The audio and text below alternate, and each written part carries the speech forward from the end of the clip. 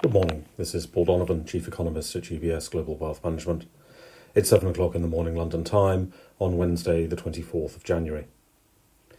Today is plagued with business sentiment survey opinion polls.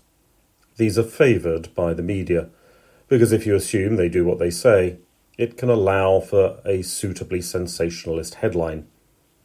That does depend on accepting the data at face value, and not asking whether the numbers show what they say they show.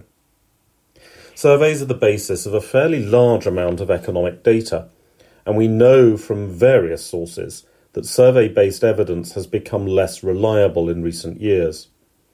The UK's Office for National Statistics has stopped publishing its labour force survey because too few people respond to make the numbers in any way credible. This at least raises questions about whether a Labour component in a private sector-run UK sentiment poll is to be treated as reliable. With any survey, if response rates fall, then the people who do take the time to fill out the surveys are likely to be less representative of the population at large. Surveys become surveys of the weird. Response rates are more likely to be perception rather than objective measurement, because perception takes just seconds to put down, and objectively thinking about things takes time. This helps to explain why consumer surveys get inflation so wrong. Perception is shaped by a handful of high-frequency prices which ignores the reality of a broader basket of goods. US vending machine inflation is still over 13% year over year, for instance, which is a contributory factor to why so many US surveys report unhappiness with inflation and indeed the economy at large. In this situation, the question has to be asked, what actually motivates people to fill out a survey, especially in a world where 30 seconds on any corporate website leads to the user being bombarded with pop-up boxes asking for a minute of your time? The motive is probably rooted in the well-known behavioural trait of loss aversion. Bad news carries far more weight than good news.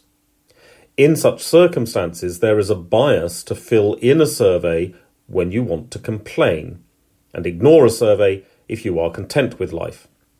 A glance at the comment section of the Dallas Fed Business Sentiment Survey would seem to confirm that bias. And, of course, surveys of business sentiment in particular have tended to be more negative than the economic activity reality of late. However, loss aversion also plays a role in keeping surveys on the data calendar. Someone who has spent years building their career as an analyst and getting access to the television studios of CNBC and Bloomberg using mathematical models that rely on survey evidence as an input is going to be very reluctant to lose that model as the basis of their research in the future. The problem with surveys also, of course, extends to politics, and in a year where political risks are obvious for investors, that is going to be presenting a challenge. If surveys and investors' own biases are driven more by perception, then the complexities of planning for an election outcome become a lot more difficult, especially in an ever more polarised world. Markets are not traditionally terribly good at pricing political risks in advance, and if survey evidence becomes even less reliable, that is likely to increase volatility when major political events loom on the horizon. That's all for today. Have a good day.